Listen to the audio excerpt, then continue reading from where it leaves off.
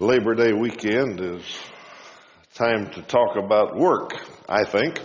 I always feel like I ought to talk about work on Labor Day weekend, probably because I like to talk about work. And I like to talk about it because I don't think we talk about it enough. The Bible has a whole lot of information about work.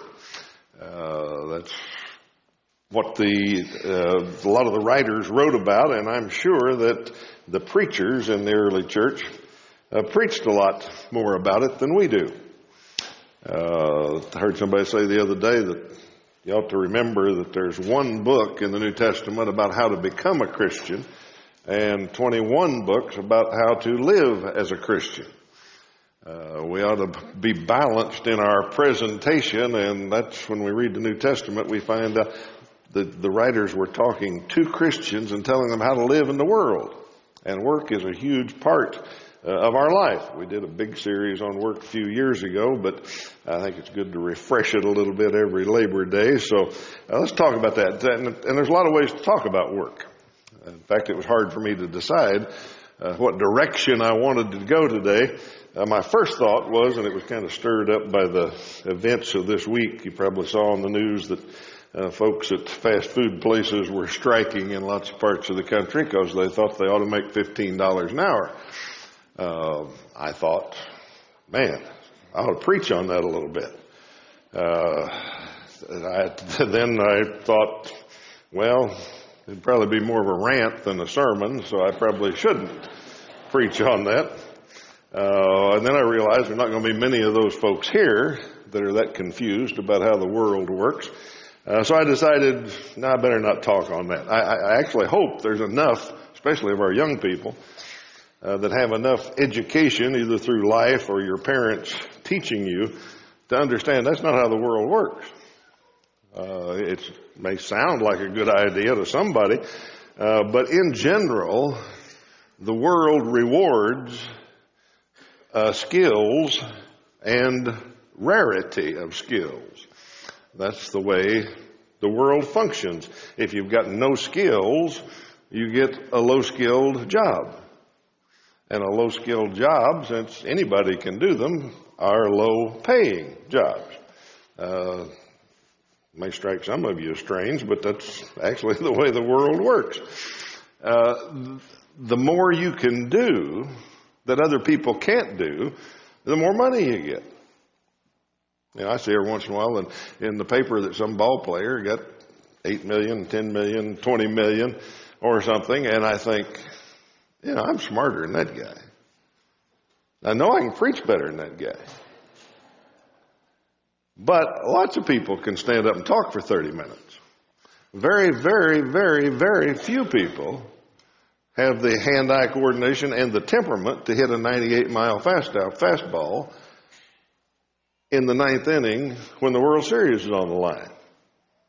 If you can do that, you get millions and millions of dollars because there's hardly anybody that can do that.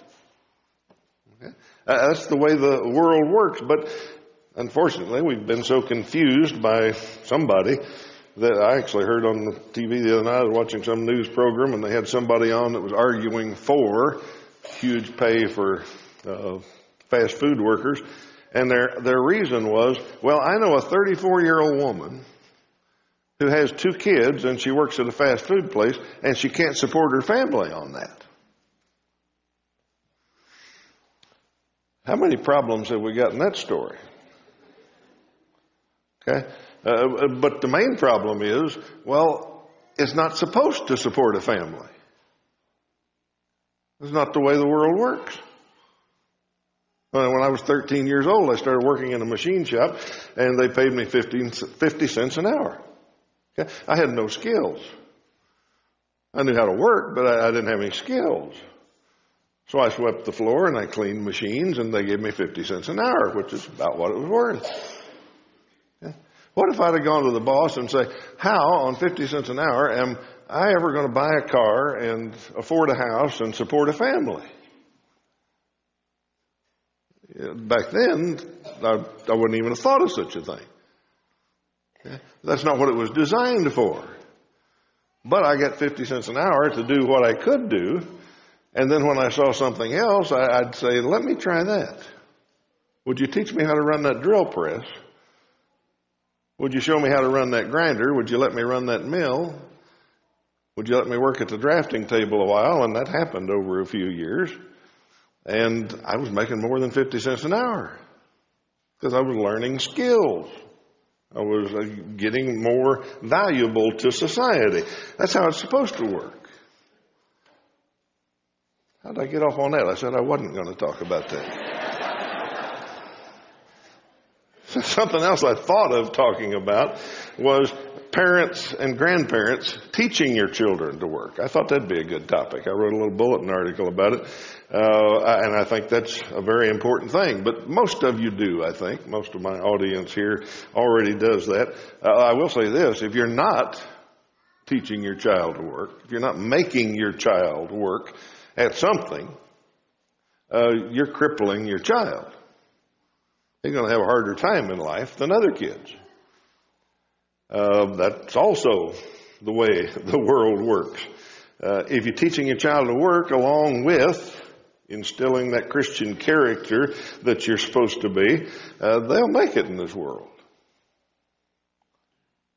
I got thinking about this week. I used to be a boss. I used to work in the business world. And I got to think about what type of employee did I like? What type of employee did I love? Did I want to have? And I thought, it ties in so much to what we just finished talking about, kingdom living. First of all, of course, I wanted somebody that knew how to work. I had 2 applicants, and one of them had never done anything but stay at home and play soccer or something, and the other kid was a farm boy. Guess who I hired? I picked somebody that knew how to work. But beyond that, if somebody's honest and not judgmental and critical of others and it doesn't do things just for show and has good morals, that's a good employee. That's all the kind of things we just talked about in kingdom living from the Sermon on the Mount, how Christians ought to live. So parents and grandparents, hopefully you're teaching your children, giving them opportunities to work and finding things for them to do. But I decided not to talk about that either. I decided to preach about what the New Testament church probably preached about a whole lot more than we think they did. How to be a good Christian employee. The reason I think they preached about that a lot is there's a number of verses. One was just read for you a little bit ago. A direct explanation of how to be a good Christian employee. But if you also think about it, what the New Testament church was like, in many places, it was made up of people who had just been converted to Christ, and some of them were slaves, and some of them were newly converted slave owners. That would be a strange church, wouldn't it? That would be a strange mix. We've got employees and employers in here, but the slave thing adds a little something different to it. I got to thinking, we put on our bulletin the new families at Northside. Every few weeks we have 2 or 3 or 4 families that we put out there. And I thought, what if those little stories about those families that Mark writes, what if those little stories said, this so-and-so, this family, belongs to this family. This new family owns this family. They have absolutely legal right to do anything they want to that family. Anything with them at all. What kind of sermons would you preach to that kind of new converts? Well, that's exactly what we read there. If slaves, here's how you act as Christians now. And slave owners, here's how you act as Christians. So I think the New Testament church probably talked a whole lot more about this than we do, especially the essence of work, the essential purpose of work and why Christians ought to work and support their family and all of that, which is a whole other topic. But I want to just talk about what Christians, how to be a good Christian employee. I entitled it, Hi Ho, It's Off to Work We Go. Because we ought to go off to work singing and happy and and all of that. In one sense, I think maybe you'll get that here. When I thought of that title, I thought, well, maybe it'd be cool. I could do 7 points on this sermon, and I could cover the 7 different dwarfs. And I thought, I was going pretty good on happy and even pretty good on grumpy. When I got to dopey, I didn't know exactly what I was going to do. Thought I might offend some of you. So I decided we'll just have 4 points, and we'll just have 4 verses is how we'll do this. So I'm going to give you 4 verses that you can take to work with you and help you be a good Christian employee. So let's go first to Colossians chapter 3. Colossians chapter 3, verse 22. Slaves, and we can translate this into employees and employers for our purpose.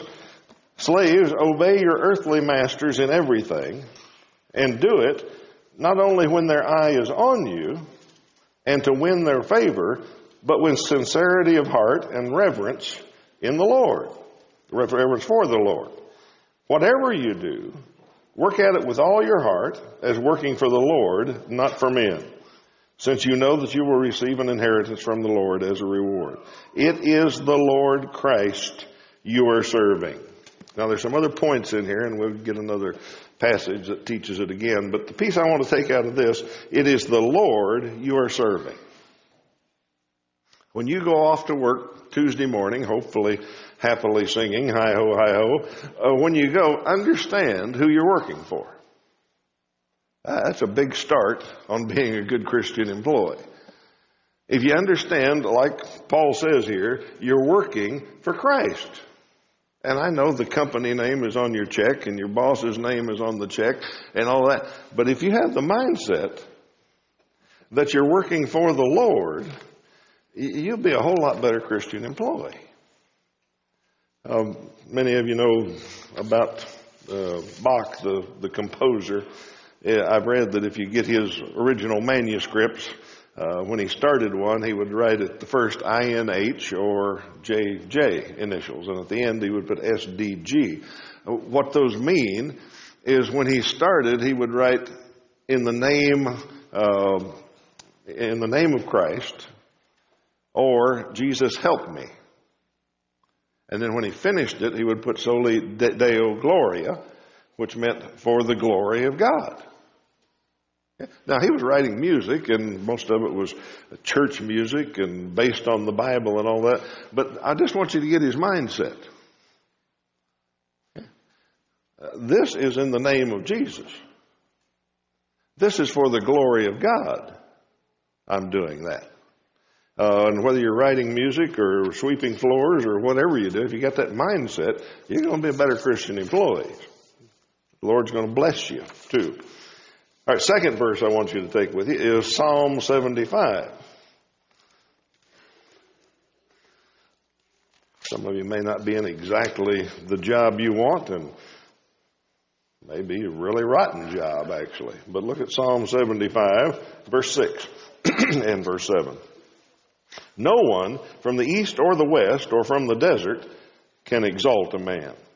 It is God who judges. He brings one down, he exalts another. If you apply that to work, and I think you can, in fact I know you can, apply that to your work life, the future depends on God.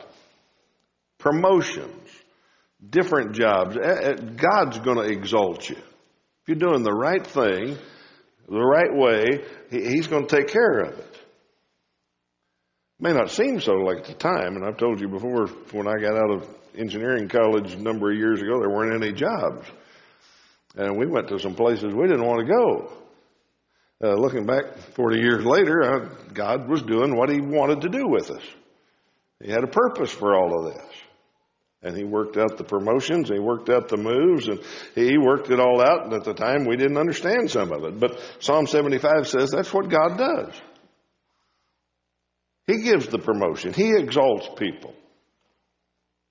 I read a thing by Henry Blackaby the other day that I think applies to this. He said, you never find God asking persons to dream up what they want to do for him. Without doubt, the most important fact in all biblical situations was not what the individual wanted to do for God. The most important factor was what God was about to do.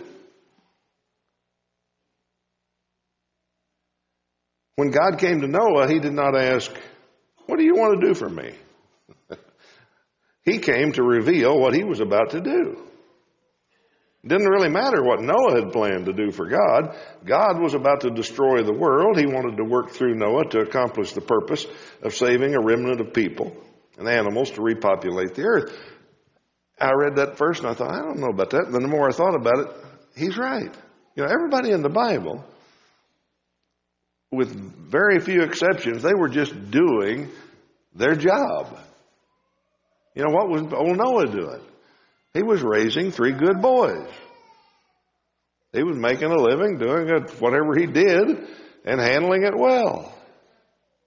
And God came to him and said, I've got something for you to do.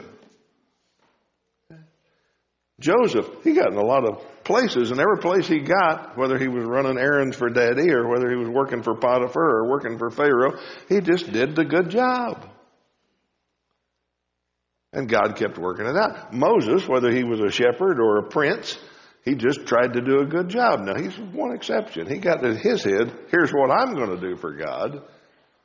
And God said, no, I'm not ready for that. It'll be 40 years before we get around to that. But other than that one example, basically everybody you can think of in the Bible, they were just doing their job. And God said, here's what I got for you now. Pretty good point, perhaps. Psalm 75. All right, third verse I want you to take with you to work. 1 Timothy 6.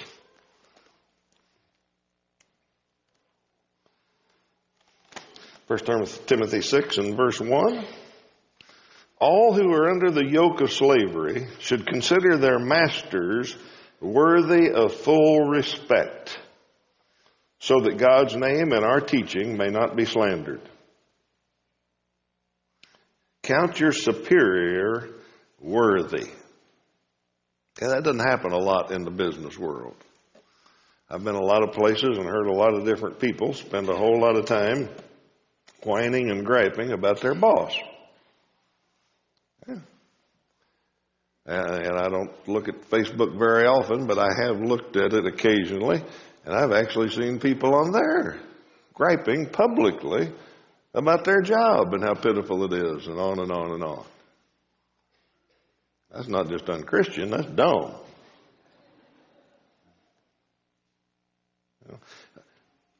But God says you may have a bad boss. In fact, he admits that. He says in the next verse, if you got a believing boss, that's one thing. If you got an unbelieving boss, that's something else. And in another verse we're going to read, he's going to say, you may have a hard one, but you still count your superior worthy.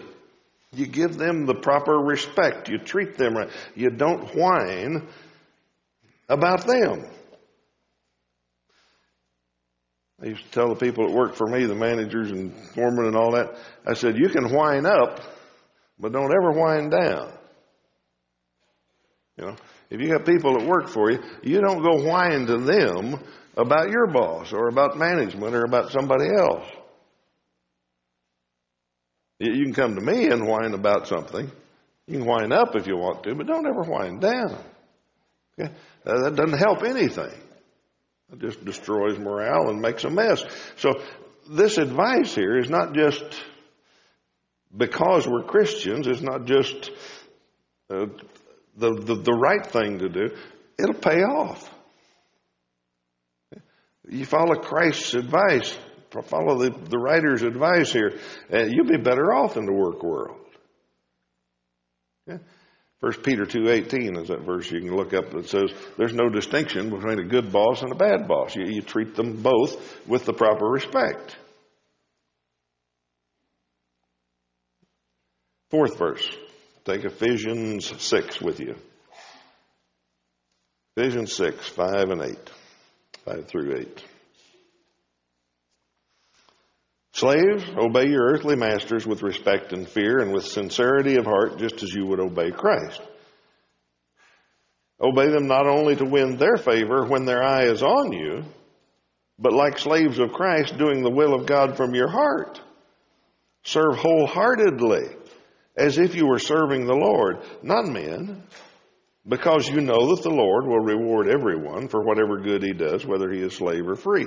All the points are kind of in there, and all of these verses kind of overlap. But the piece I want you to take out of this one is to serve wholeheartedly.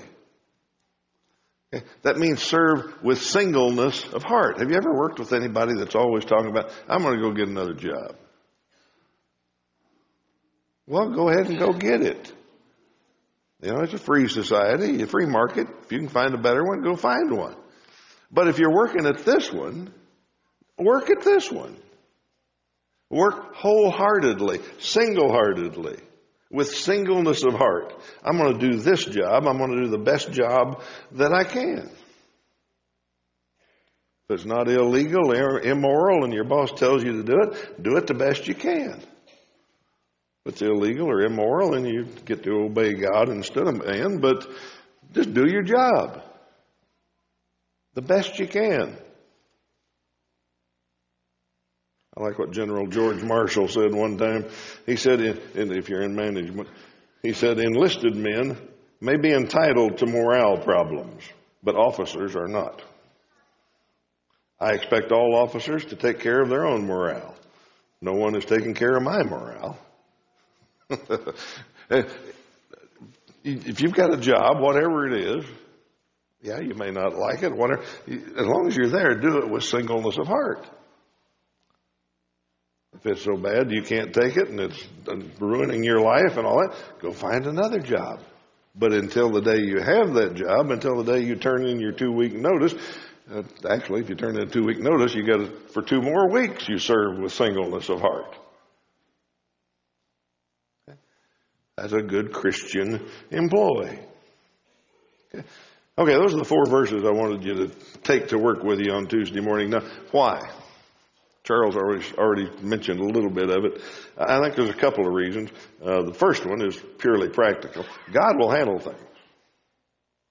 If you wonder where the promotion is going to come from and the raise and the recognition and all that, if you follow those verses, God will take care of it. But the main reason is who we are. We're salt and light. We didn't cover that part when we did the Sermon on the Mount very much, but that's what we are. We're out in the world being salt and light. We're missionaries, like Charles said. You know, and sometimes we separate missionaries. We kind of honor the Vicks and the Jonathan and people like that go off somewhere else and represent Christ. Well, when you pull into the parking lot on Tuesday morning, you are going to a mission field.